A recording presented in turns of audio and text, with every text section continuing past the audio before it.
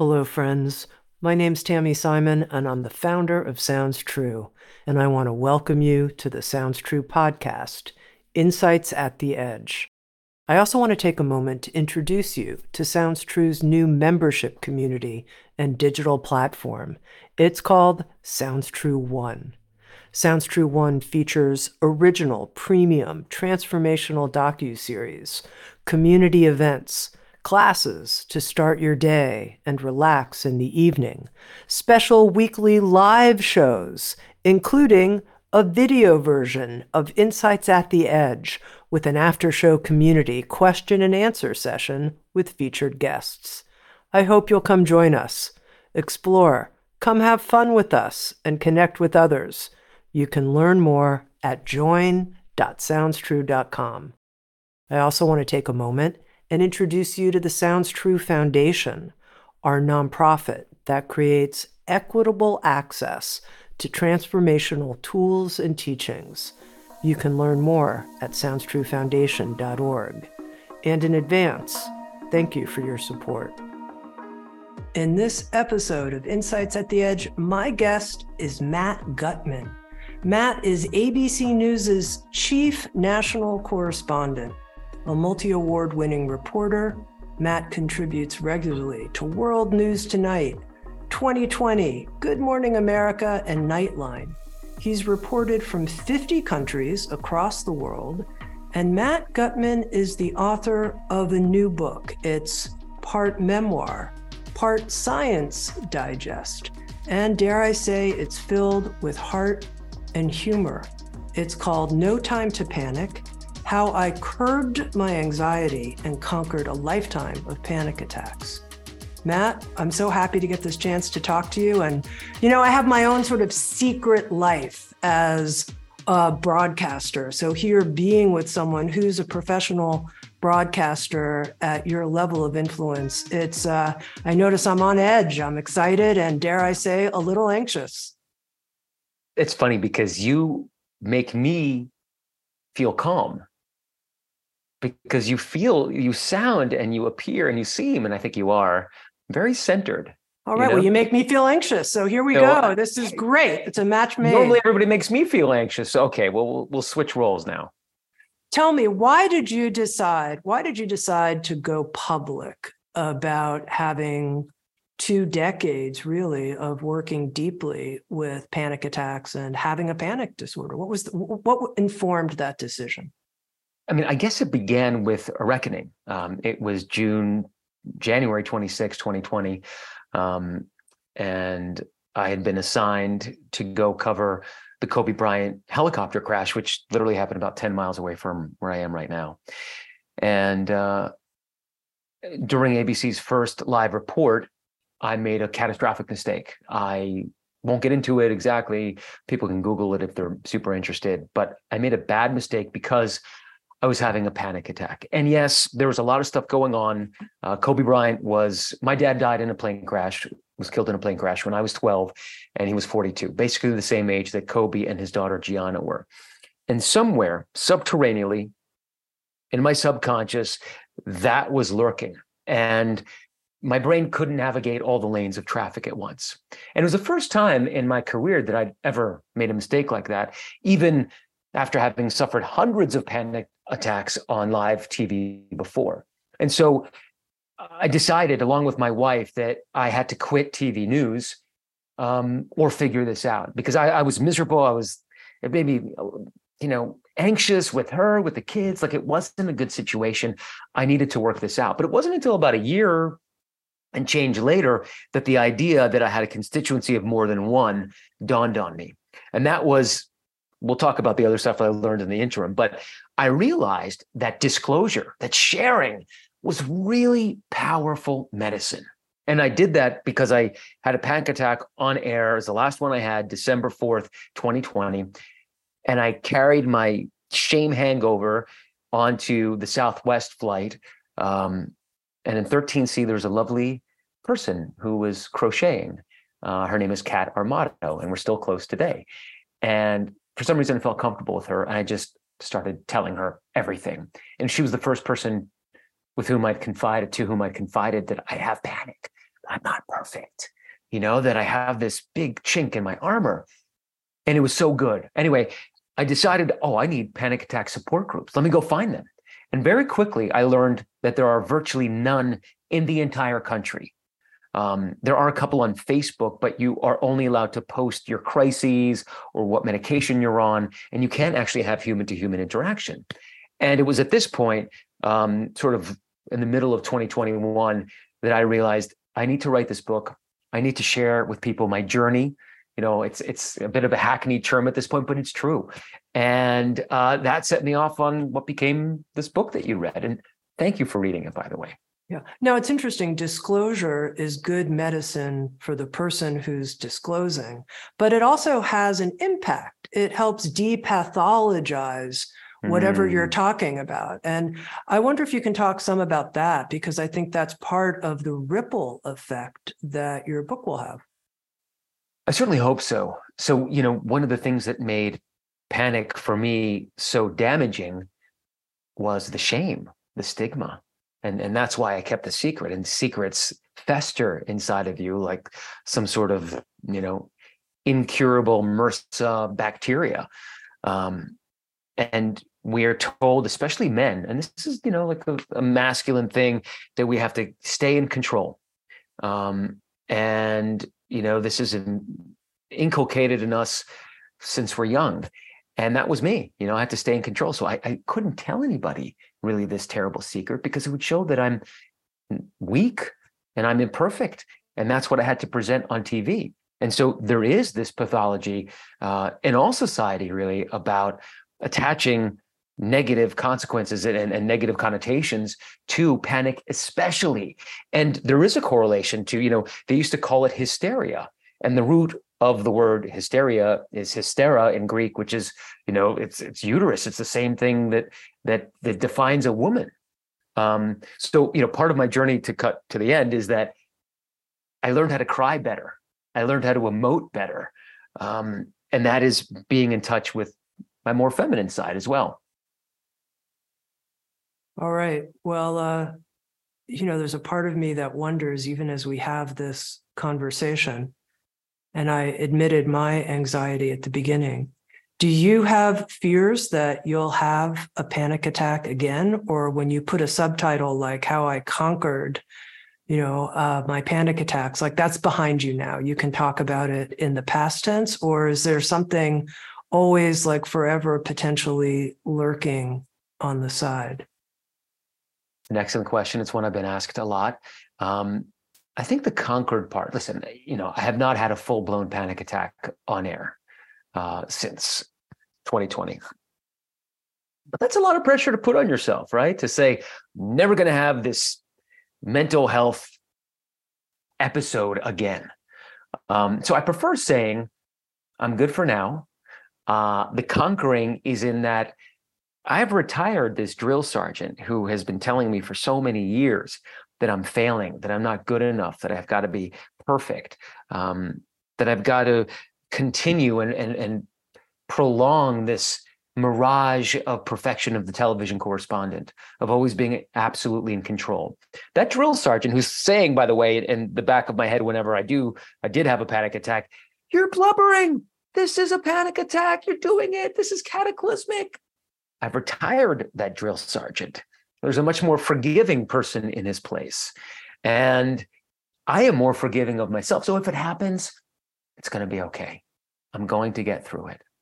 Panic is only about 15 to 60 seconds long, maybe 90 seconds, but it's mostly your brain's assessment of a possible threat.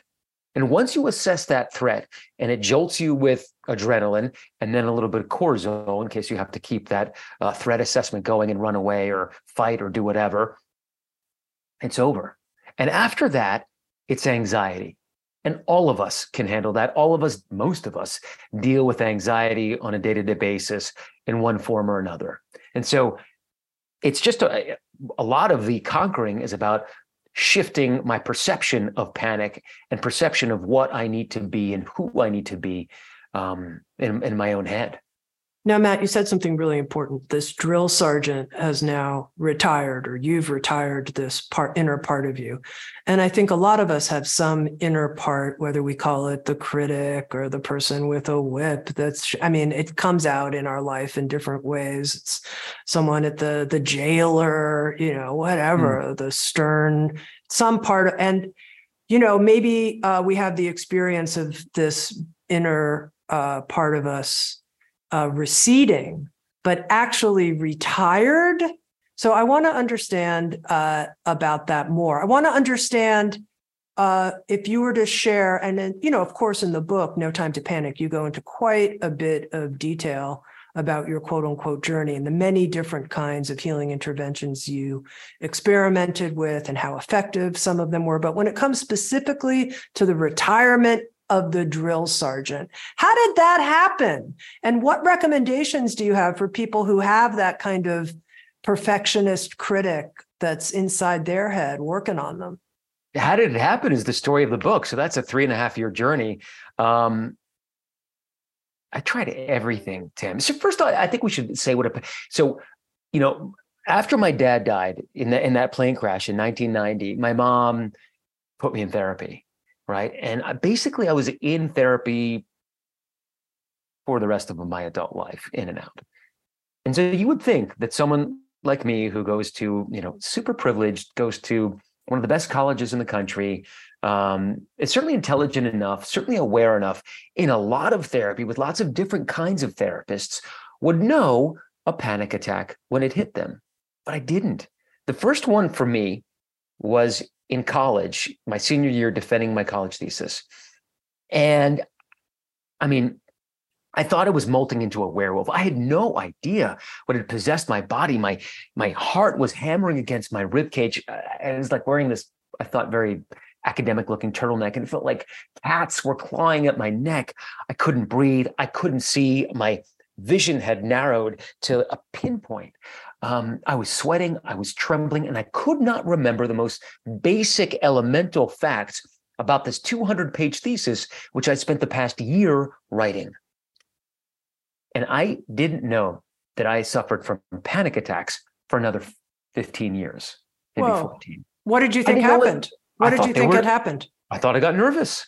I thought that was part of nerves, maybe anxiety. But nobody talked about panic. And panic can be as unique as a fingerprint, right? I mean, your colleague Jen described her panics. They're slightly different than mine. They had a little, and I'll let her explain later, but some people feel derealization. They feel the walls closing in. I feel a fear of losing control. Some people fear impending death. And it is such a visceral fear and sense of impending death that the symptoms of a panic attack are almost identical to the symptoms of a heart attack, which make it extremely hard even for the most practiced ear, like 911 dispatchers, to be able to tell the difference. So just even knowing what a panic attack is in our society is a little bit difficult. And once you've had one and now you know the symptoms, it's pretty easy to self-diagnose. But basically, for years after knowing that I suffered from panics, I really leaned into the pharmacology world. I felt like my psychiatrist's magical prescription pad had to have the answer. And I tried SSRIs, and I tried benzos and GABAs, which are anti-seizure medication, and Strattera, which is a non-stimulant ADHD medication, and stimulant ADHD medication, propranolol, which is something that actually a lot of concert pianists and musicians take before performances, because your fingers can tremble when you are having a panic attack, and that's not good for music. So they take propranolol, which is a beta blocker. Nothing worked. And eventually I gravitated to altered states, which helped me excavate this grief that I had buried for so many years. And that helped a lot. But basically everything works.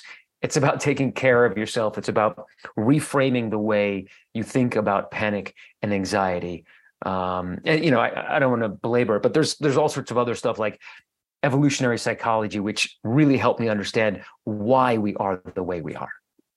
Right. Now, so it's interesting because I asked you specifically about this inner drill sergeant, right? And because I'm trying to understand the connection between that inner, is it a voice? Is it a part of you? I'm trying to understand the connection between that part of you and its retirement and the anxiety that you might feel in a situation, not mounting to a point of a full-blown panic attack, the way you're describing it. Like, oh, if the drill sergeant were still here observing this conversation between us, then something different might happen. But no, the drill sergeant's been retired. So that's why I'm curious about that, to understand more specifically about that. Yeah. So part of it is, again, the drill sergeant was retired because he was made redundant in many ways. And one of the central tenets of the book is understanding why we have panic attacks. Because, okay, so if we're talking me, right, like my mom, nice Jewish family, my mother thought, most mothers, Jewish mothers, they say, oh, I want my son to be a doctor, a lawyer, an accountant, or something. My mom legit, like she said it tongue in cheek, but she legit said it a lot. She's like, you could be a prophet. Like, that's a lot of pressure to put on a teenage kid, right? And I was massively high achieving. I was captain of the football team and captain of lacrosse and president of the school council and all AP classes and great grades and went to a great school, but it was too much. It was too much. And so once I started having panic attacks, I'm not blaming my mother here. This is like way too much on the nose. This has a lot more to do with other things. But once I started to have panic attacks, and after that reckoning with the Kobe Bryant thing, I really started to try to understand why it was that humans at all suffer from panic attacks, right? All of the science says panic and chronic anxiety are massively unhealthy, right? Causes heart disease, terrible gut problems. It ages you. It's like everything bad that could happen. It shortens your life. So why does it persist in the human genome? And why do I have it? Why, like panic? Why am I afflicted with this kink? Am I like some mutant? What is wrong with me? And so I started talking to evolutionary psychologists and biologists and psychiatrists. And eventually I learned that humans are wired to be anxious. We are not wired to be content, right? We are wired to survive and make offspring. That's it. Like the rest is a bonus. If you feel contentment and happiness on a daily basis, that is great. But that is not how we are wired genetically. And furthermore, I mean, basically there were two major buckets of fear that humans had. And we're talking about, hominins 50, 30, 100,000 years ago. So for many, many thousands of generations, humans feared primarily two things. One is death by some sort of violence act, right? A lion eating us on the savannah, a rock fall, a splinter actually causing an infection that would kill us, the death of our offspring. These were visceral fears that caused the stress response. The other bucket was social, right? Because humans evolved to be massively cooperative. We needed each other in order to survive. Without each other, we were dead. And so we gave up muscle mass and speed and a lot of physical attributes in order to focus on this big, wonderful brain that allowed us to fear stuff sooner, which allowed us to plan and allowed us to think about the future in a way that enabled us to make some nice loincloths and plan the next hunt and a seasonal festival in which we'd meet people from other caves. But if we shirked our responsibility in our own cave group or our own tree group or whatever it was, we could be excommunicated. We could be banished. And being banished from your group made you as good as dead because you weren't going to be eaten by the lion on the savannah immediately, but a couple days later you might, or get hit by lightning or die of the elements. And so understanding that made me understand that panic and anxiety are normal. And that's what Randy Nesse, who was the founding father of evolutionary psychiatry, told me. When I started telling him about it, he says, Matt, panic is normal. Your brain is wired to have 1,000 false alarms as long as it doesn't have a missed alarm. Because one missed alarm means you're dead. False alarms mean you burn 50 to 100 calories. Okay. But miss an alarm, miss a social cue, and you're a goner. Okay, so let me see if I can try to piece a couple things together here, because I want to really understand the phenomenon of panic attacks. And as I shared with you, I'm someone who has been anxious, I would say, quite a lot in my life, but I've never had a panic attack. So I don't really know what that's like from a personal in my own body experience. But when I hear you talk about our need and our desire for social acceptance, obviously, here you are, you're a newscaster, you're standing in front of a class when you were describing in college, and you could be humiliated largely, publicly. Oh my God, social rejection. I get that. I get how that could lead to a panic response, the fear of social rejection. Now, the fear of death, because social rejection will lead to death. We all have a fear of death, I think, to some degree, until we've worked it out. And then you bring up, and I'm bringing a lot of things here so you can help me untangle it. You brought up your own grief, and that underneath your journey, you saw that there was a well of grief that was somehow the grief of your father's death, and probably other things as well, that somehow the panic attacks were an expression of buried grief in some way. You talked even here about how important it's been for you as a man to come into more vulnerability and cry. So help me understand how this all fits together. What's underneath the panic attack? That's what I'm trying to understand. Is it individual in addition to social humiliation? So for me in general, or anybody? Both. I think for me, it's social rejection. That is an absolute fact, right? So, on a given night, probably 9 million people watch ABC World News Tonight with David Muir, who is a savant, right? And in my head, when I'm about to go live, I think not about the 9 million people who watch. I think about the dimly lit cave of the control room in New York with the executive producers and the senior producers with whom I've worked to put on my piece or to put it together, and David Muir and Robin Roberts and George Stephanopoulos, people who I deeply respect. And I want to please them. I want to be a successful, cooperative member of this group that we have. And I fear failing them or being considered someone who weakens the group in general. So that's my personal begetter of panic. It's the fear of social rejection by this group who I consider, a great group to be in. And I'm so honored to be part of it and so afraid of being excommunicated from it. In general, people can have panic attacks from a million different things, right? It's as individual as a fingerprint, I said, right? Like there's agoraphobia, a very natural cause of panic attacks is a fear of suffocation. So that can happen in an elevator, in a crowded room, in your office, anywhere. That's more the fear of death that I was pointing to, that for some people, it may be something or other that brings that up in them, nothing to do with other people's impression of them, but just some way that they're facing, oh my God, I could die, whether it's true or not. A lot of these panic syndromes, a lot of people's specific symptoms can metastasize. So in the book, I interviewed a guy, and he was a high-tech employee in Austin, Texas.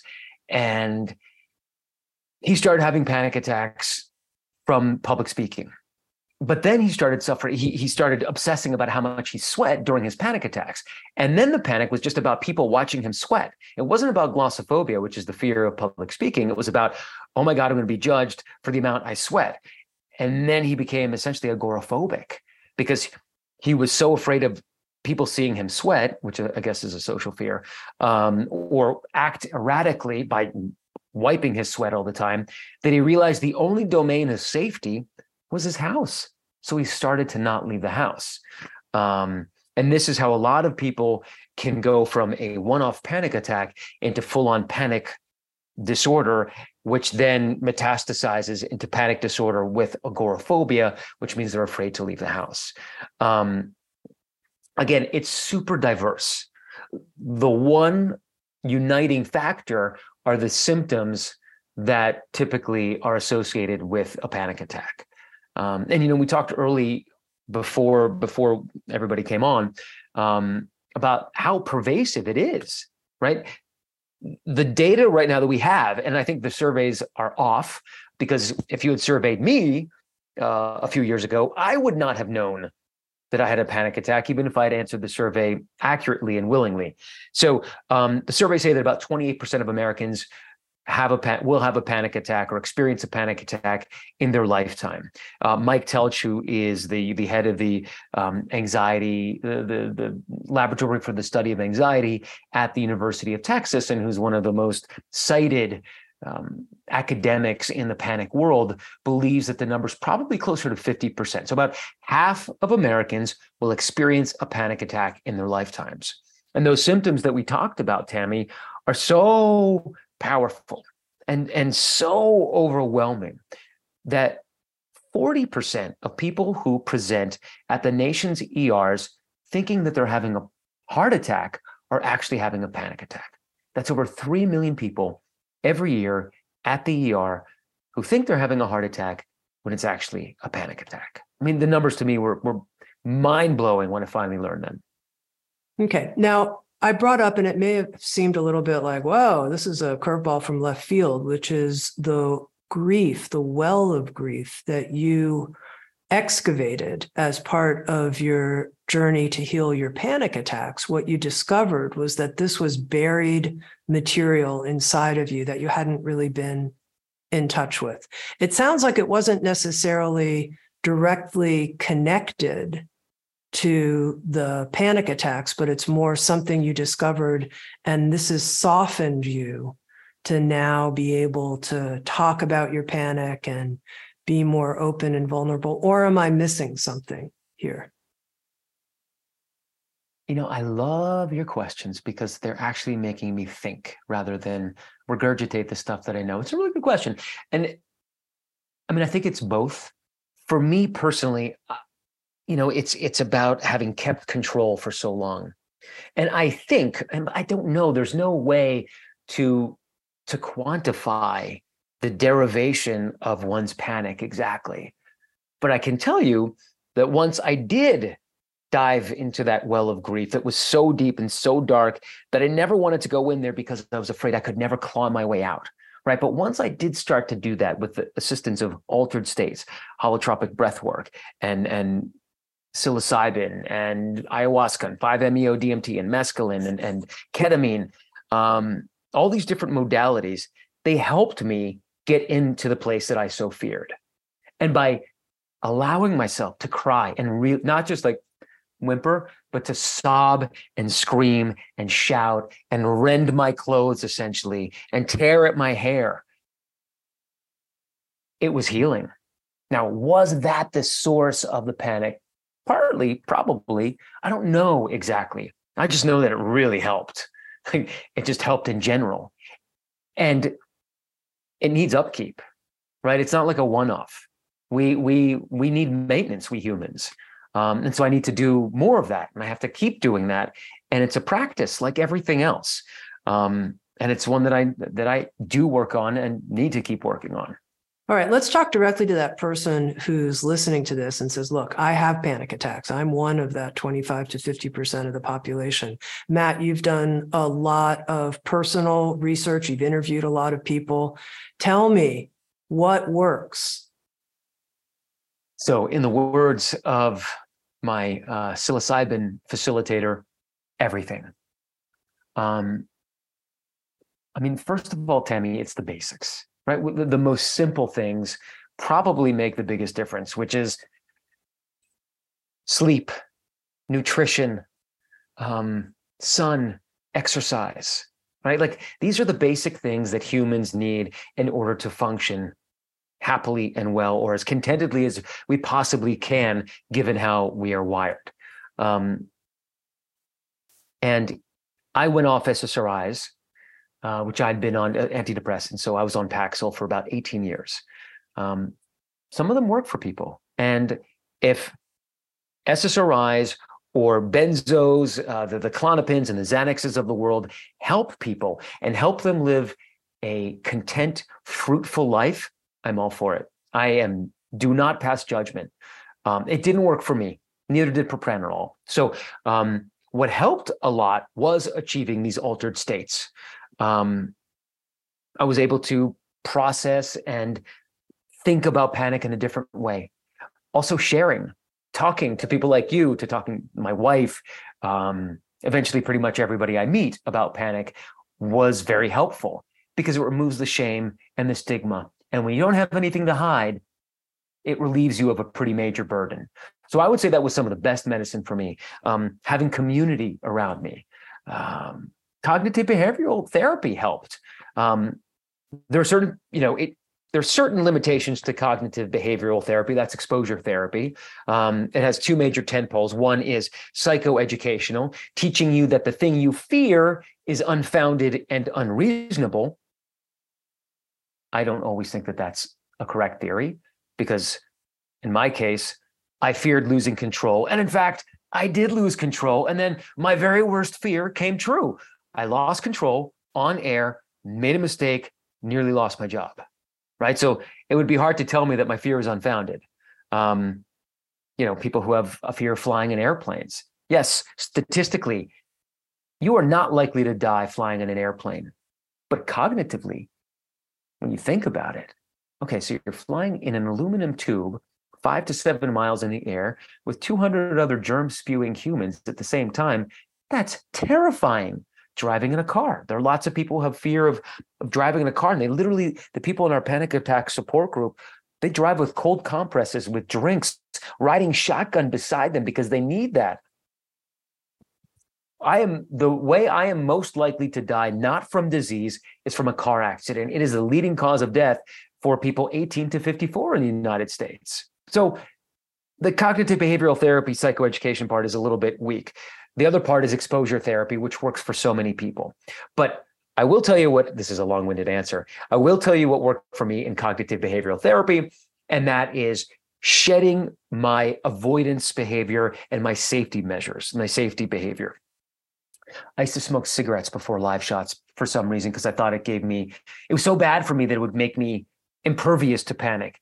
I had several pairs of Lucky underwear in the rotation because I thought it saved me. I would do stretching. I would show up very late to a live shot. I chatted with people. I'd do push-ups. I would do all these things. I would basically hyperventilate before because I was so afraid of going hypoxic on air because I couldn't breathe that I'd pre-breathe. I'd be like, so pack in the air, which only sent the message to my brain that it's about to be threatened. So all of those things only increased the chances of a panic attack. And so I learned from cognitive behavioral therapy not to do them. So that was helpful. All these things can help. There isn't one solution, and I have not found the magic bullet. And had I found the magic bullet, it would have been in the book, and it would probably sold even more. But I think that the way to help people is to tell them, I don't actually have the answer. I have lots of answers. Everybody can get help. And really anything you do to try to help yourself is ultimately beneficial to you. Okay, let me see if I can tease out a couple of things here. You said exposure therapy as part of cognitive behavioral therapy. What is that? It depends for what kind of panic disorder you have or what your specific fear is. But exposure is essentially exposing someone to the very thing they fear. So a therapist would take, let's say, someone who's afraid of flying. So they confine them in a room and they'll have them exposed to that. Then they'll take them in a bus, maybe a train. Eventually, they will graduate to an airplane and they will show them that no harm will come to them while they are flying. And it's building up to that thing that you are most terrified of. Same thing with cars or people with fear of public speaking. So how did this work in your case? What kind of exposure therapy did you go through? Basically that, but it was not massively beneficial because I did public speaking for a living. So it was more talk therapy with this clinician about dumping the safety behaviors, thinking about the psychoeducational approach that, Even when I did have panic attacks, and I've had hundreds of them on air, 99.9% of the time, I was fine.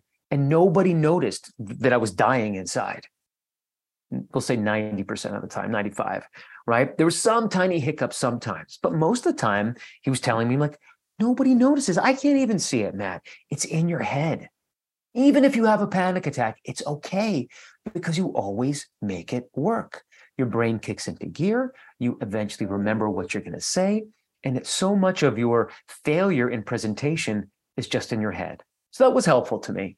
Again, very hard to do exposures in public speaking when public speaking is your vocation, and very hard to mimic or recreate the intensity of going on live television for news. But there were other elements of cognitive behavioral therapy that were helpful. Now, it sounds like entering altered states through the use of psychedelics was the area that was the most profound for you, that created the most change and transformation. There are a lot of different psychedelics. You mentioned a bunch. Tell us a little bit about which experiences impacted you the most, particularly in terms of conquering panic attacks.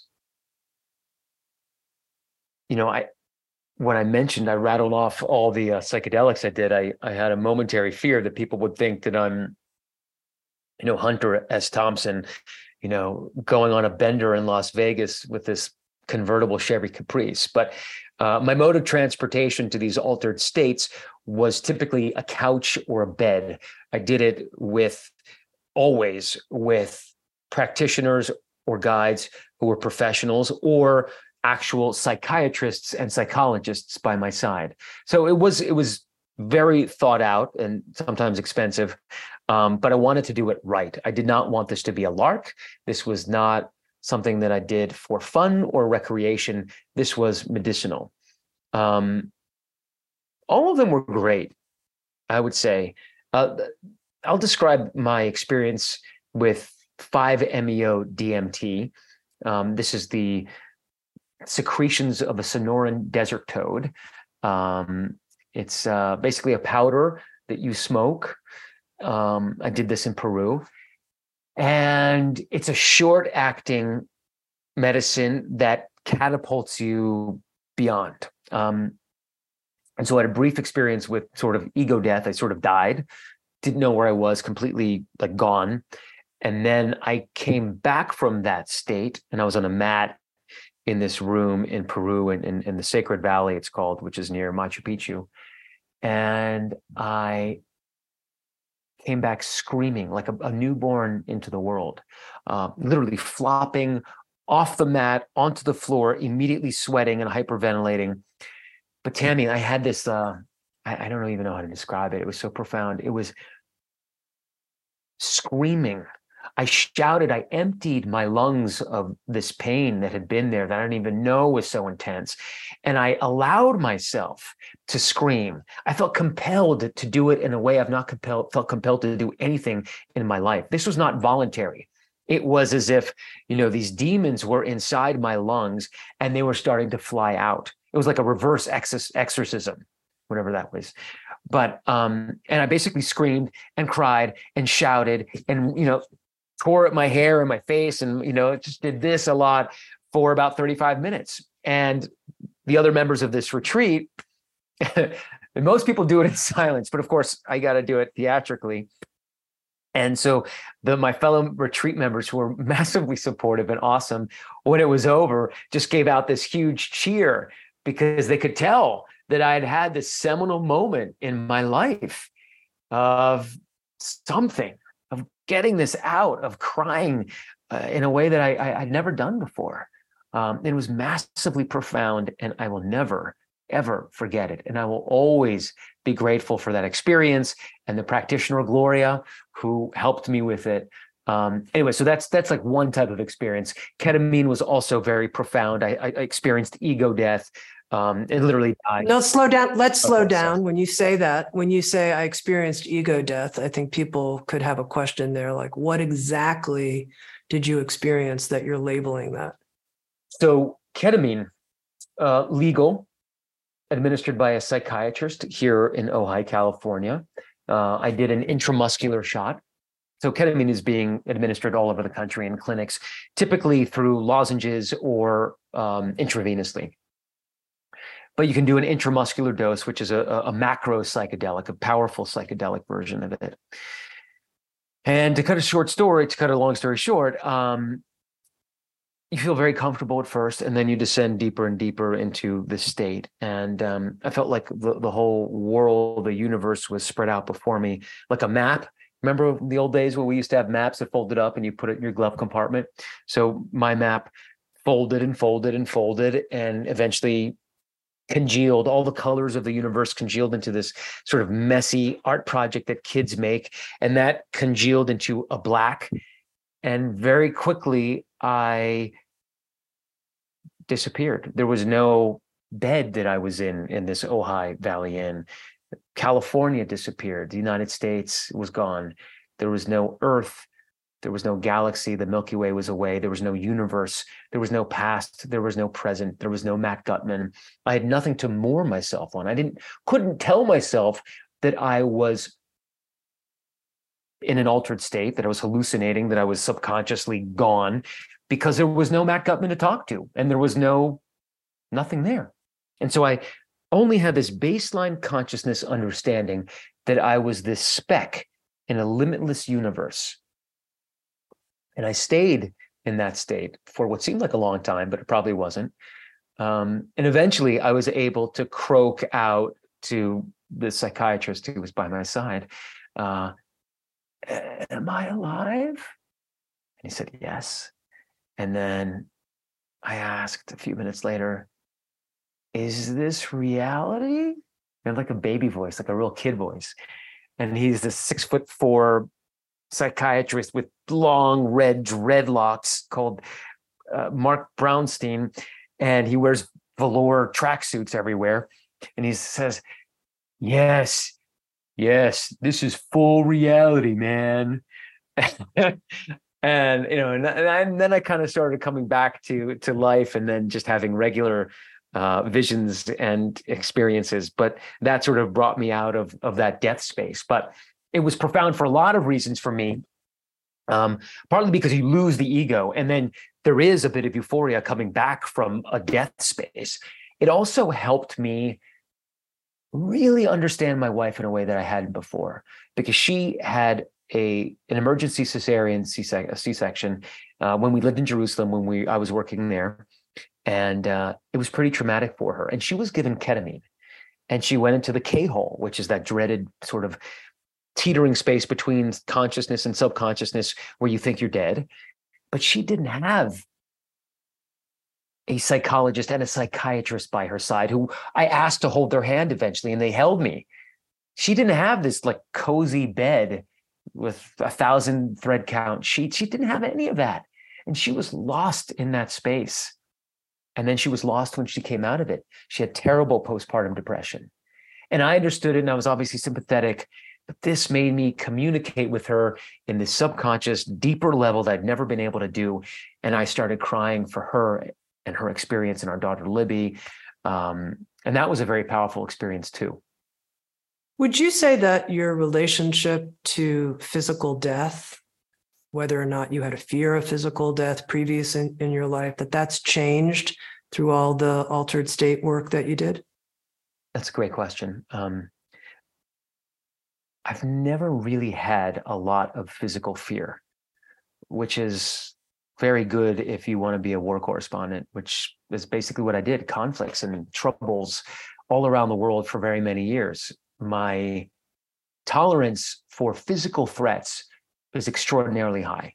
My tolerance for social threats is low. And so it embodies a paradox that I call the paradox of the courageous coward, right? Like I've jumped out of helicopters into shark-infested waters. I have been held by the Venezuelan secret police for 5 days and not knowing if I'd ever get out. I've been shot at. I've been mortared. Ukraine twice last year. I've seen many dead bodies, terrorist attack, like everything. So I've never had that kind of fear, but it actually helped me with the fear of social rejection more. sort of social death, I would say. But yeah, I don't know if it's a result of my dad dying in a plane crash, but I've always sort of been a daredevil, more tame now in my mid 40s, but still I'm willing to do things that a lot of people aren't because I feel comfortable. I feel calm in those situations, in disasters and in chaos. I don't know why, but it feels like I am in control and I can control those situations. In certain social situations where social rejection is possible or probable, that's where I feel out of control and scared. Now, interestingly, I have to come back to the drill sergeant that's retired because it's so interesting to me, which is, so it's this fear of social rejection that you really discovered was at the bottom of your panic attacks. What would make you freeze would be, here I am in a public situation and I'm going to bomb.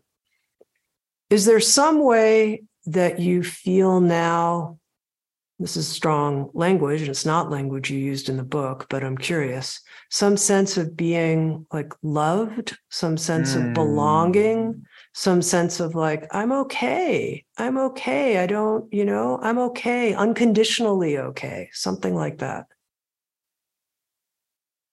Oh, you made me cry. That was beautiful. More so, but I'm not all the way there yet. The drill sergeant's retired, but the loving mother in the back of my head, or, whoever, I always think of it as a female presence, has not replaced the drill sergeant. It's just a much calmer, not a calmer, but a less cruel taskmaster that's up there. But the fully okayness I don't have. I'm so wired to anxiety. That I'm still not there. And maybe this is my life's mission, Tami. I mean, you put it so directly. There was a lot of work left to be done, and I in no way allude to it in the book that I'm finished. I've made a lot of progress and done a lot of things, but I don't know if I'm ever going to be that person. I hope to be one day who's got that I'm okayness in the back of the head. What I can say about the drill sergeant is that I do feel forgiveness. If I make a mistake, I'm okay saying it's okay with it afterwards. But it's not the sort of preemptive thing, the preemptive gentleness. It's sort of the aftermath, which is a lot better. Do you have a vision, like an aspiration or a vision of what that unconditional okayness might be like? I think you just implanted it in me. Yeah, it's to have one day that overwhelming sense that it's okay and it's going to be okay. I have more of that, but it's not it's not the super comforting thing yet. There's been a transformation, but I'm not like, it's very hard to completely rewire the way we think. That takes many, many years of practice. One of my favorite lines in your book was, wellness is work. Yeah. And I think I appreciated hearing that from you, and I want you to comment on it, because I think sometimes people think, oh, you're gallivanting around and exploring altered states, or you're doing this or that, or people who are involved in inner work aren't doing the real work our society needs, something like that. And yet it's clear that the experiences you went through were hugely demanding. So I wonder if you can just share a little bit about that notion. Wellness is work. I think everybody needs to find or to harness their strengths to find their path to wellness, right? And mine is being very intensely into something, to throw myself into the deep end. That's the way I've reported, and that's the way I reported this book, right?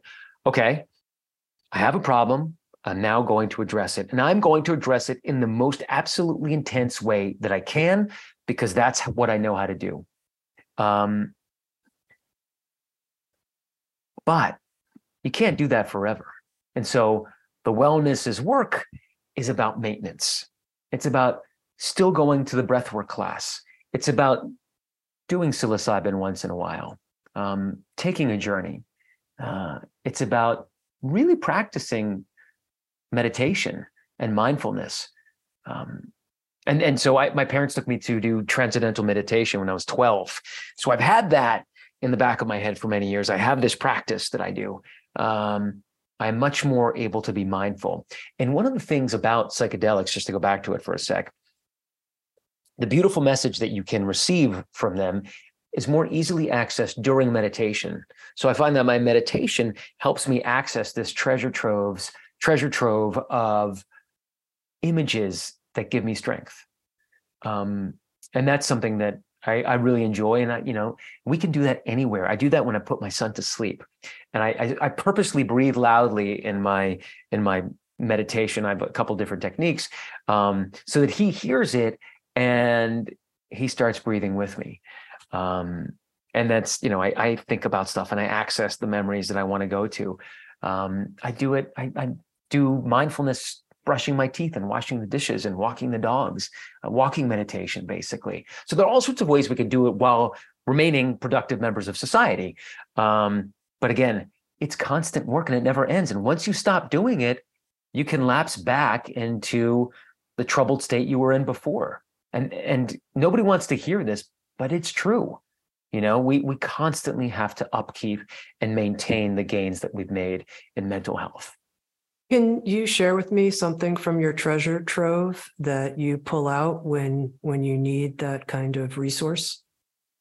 So from my last ketamine experience, I found myself, my avatar, flying over, I guess it was sort of the Amazon rainforest. And I've been to the Amazon, I think 5, 6 times. And so I have these vivid memories, but it was, anyway, so I'm flying over it and I'm just surveying the land below, and it's lush and rich and the green is so vibrant. And I end up flying up to this very high cliff top, again, surveying all that's below, and it's gorgeous and I feel whole. And then for some reason, my avatar decides to take a nosedive into the earth, just careening face first into the ground, not flapping, not flying, just crashing. But the earth, the rainforest, rises up to meet me and catches me. And I loved that imagery. It's like the ultimate trust fall, right? That I took this nosedive and the earth met me. And it sounds very woo-woo, but I felt comforted by it. Like it was the sense, what did we say? That'd be okayness. That was the okayness, Tami, right? I mean, I just connected the two things, but yes, like I can access it. It's not always there, but I can find it. And it's okay. You're going to be caught. You're going to be safe. It's going to be all right. So that's my favorite one that I go back to a lot. The ultimate trust fall. Okay, yeah. One other question. When you had your panic attacks, did they sneak up on you? Like for people who have, I'm trying to understand, for people who have panic attacks, is there an on-ramp and you can go, okay, wait, this could be coming. I have a few moments. I can change my breathing. I can modulate this and stave this off. Or is it more like a switch and that's that? Oh, it's a great question.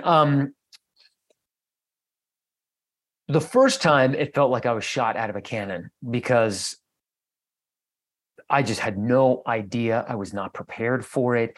The symptoms do come on quickly. I mean, within seconds, right? It's your body assessing threat. And we are designed to assess threat quickly because if we don't do it, we're dead, right? So a line comes, you have to quickly ascertain whether that line is heading for you, if it's hungry, and if it looks like it's going to bite you. So this has to be done in a split second. And in that split second, adrenaline is surging through you. But after having many hundreds of them, you begin to learn the telltale signs, and it can begin up to 2 hours earlier. So, sometimes you can notice the difference in your pulse, in your heart rate, in your breathing, and it might be faint at first, but you do notice it.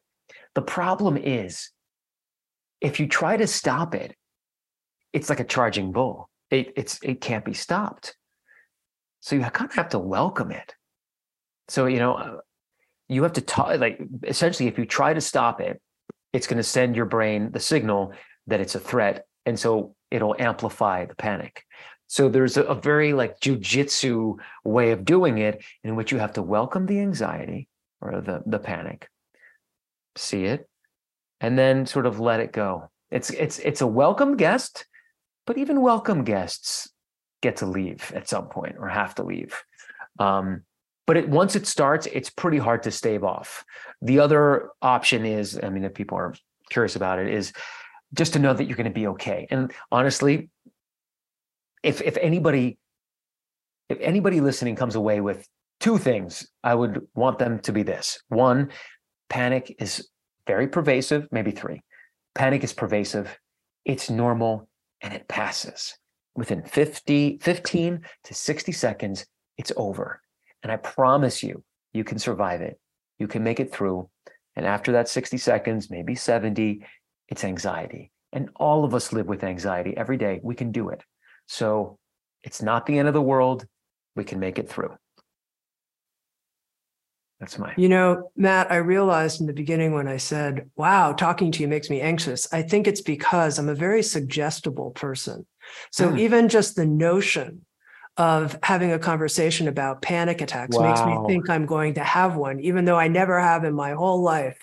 And anyway, so I became aware of that about 15 minutes into our conversation. And I thought, wow, just the thought of talking about it puts you, Tami, on some kind of strange edge. And yet you think, you know, you're talking to Here Sounds True. We're the meditation company. This is this place of, it is a place of welcome okayness. So you're breathing deep and relaxing. And here we are meeting at the end of our conversation.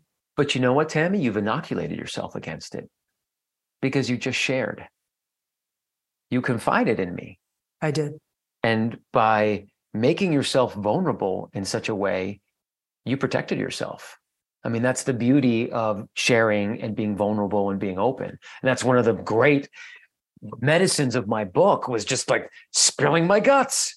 And now I don't have anything to hide. So it helps me a lot. And so for you, I deeply appreciate you expressing that vulnerability. It shows what an intellect you are, but also how self-attuned you are and to the people around you. So I deeply appreciate it. I'm sure the audience does too. You sound so calm and in control. And to hear you say you're vulnerable makes you even more human and approachable. Great connecting with you, Matt Gutman, the author of the new book, No Time to Panic: How I Curbed My Anxiety and Conquered a Lifetime of Panic Attacks.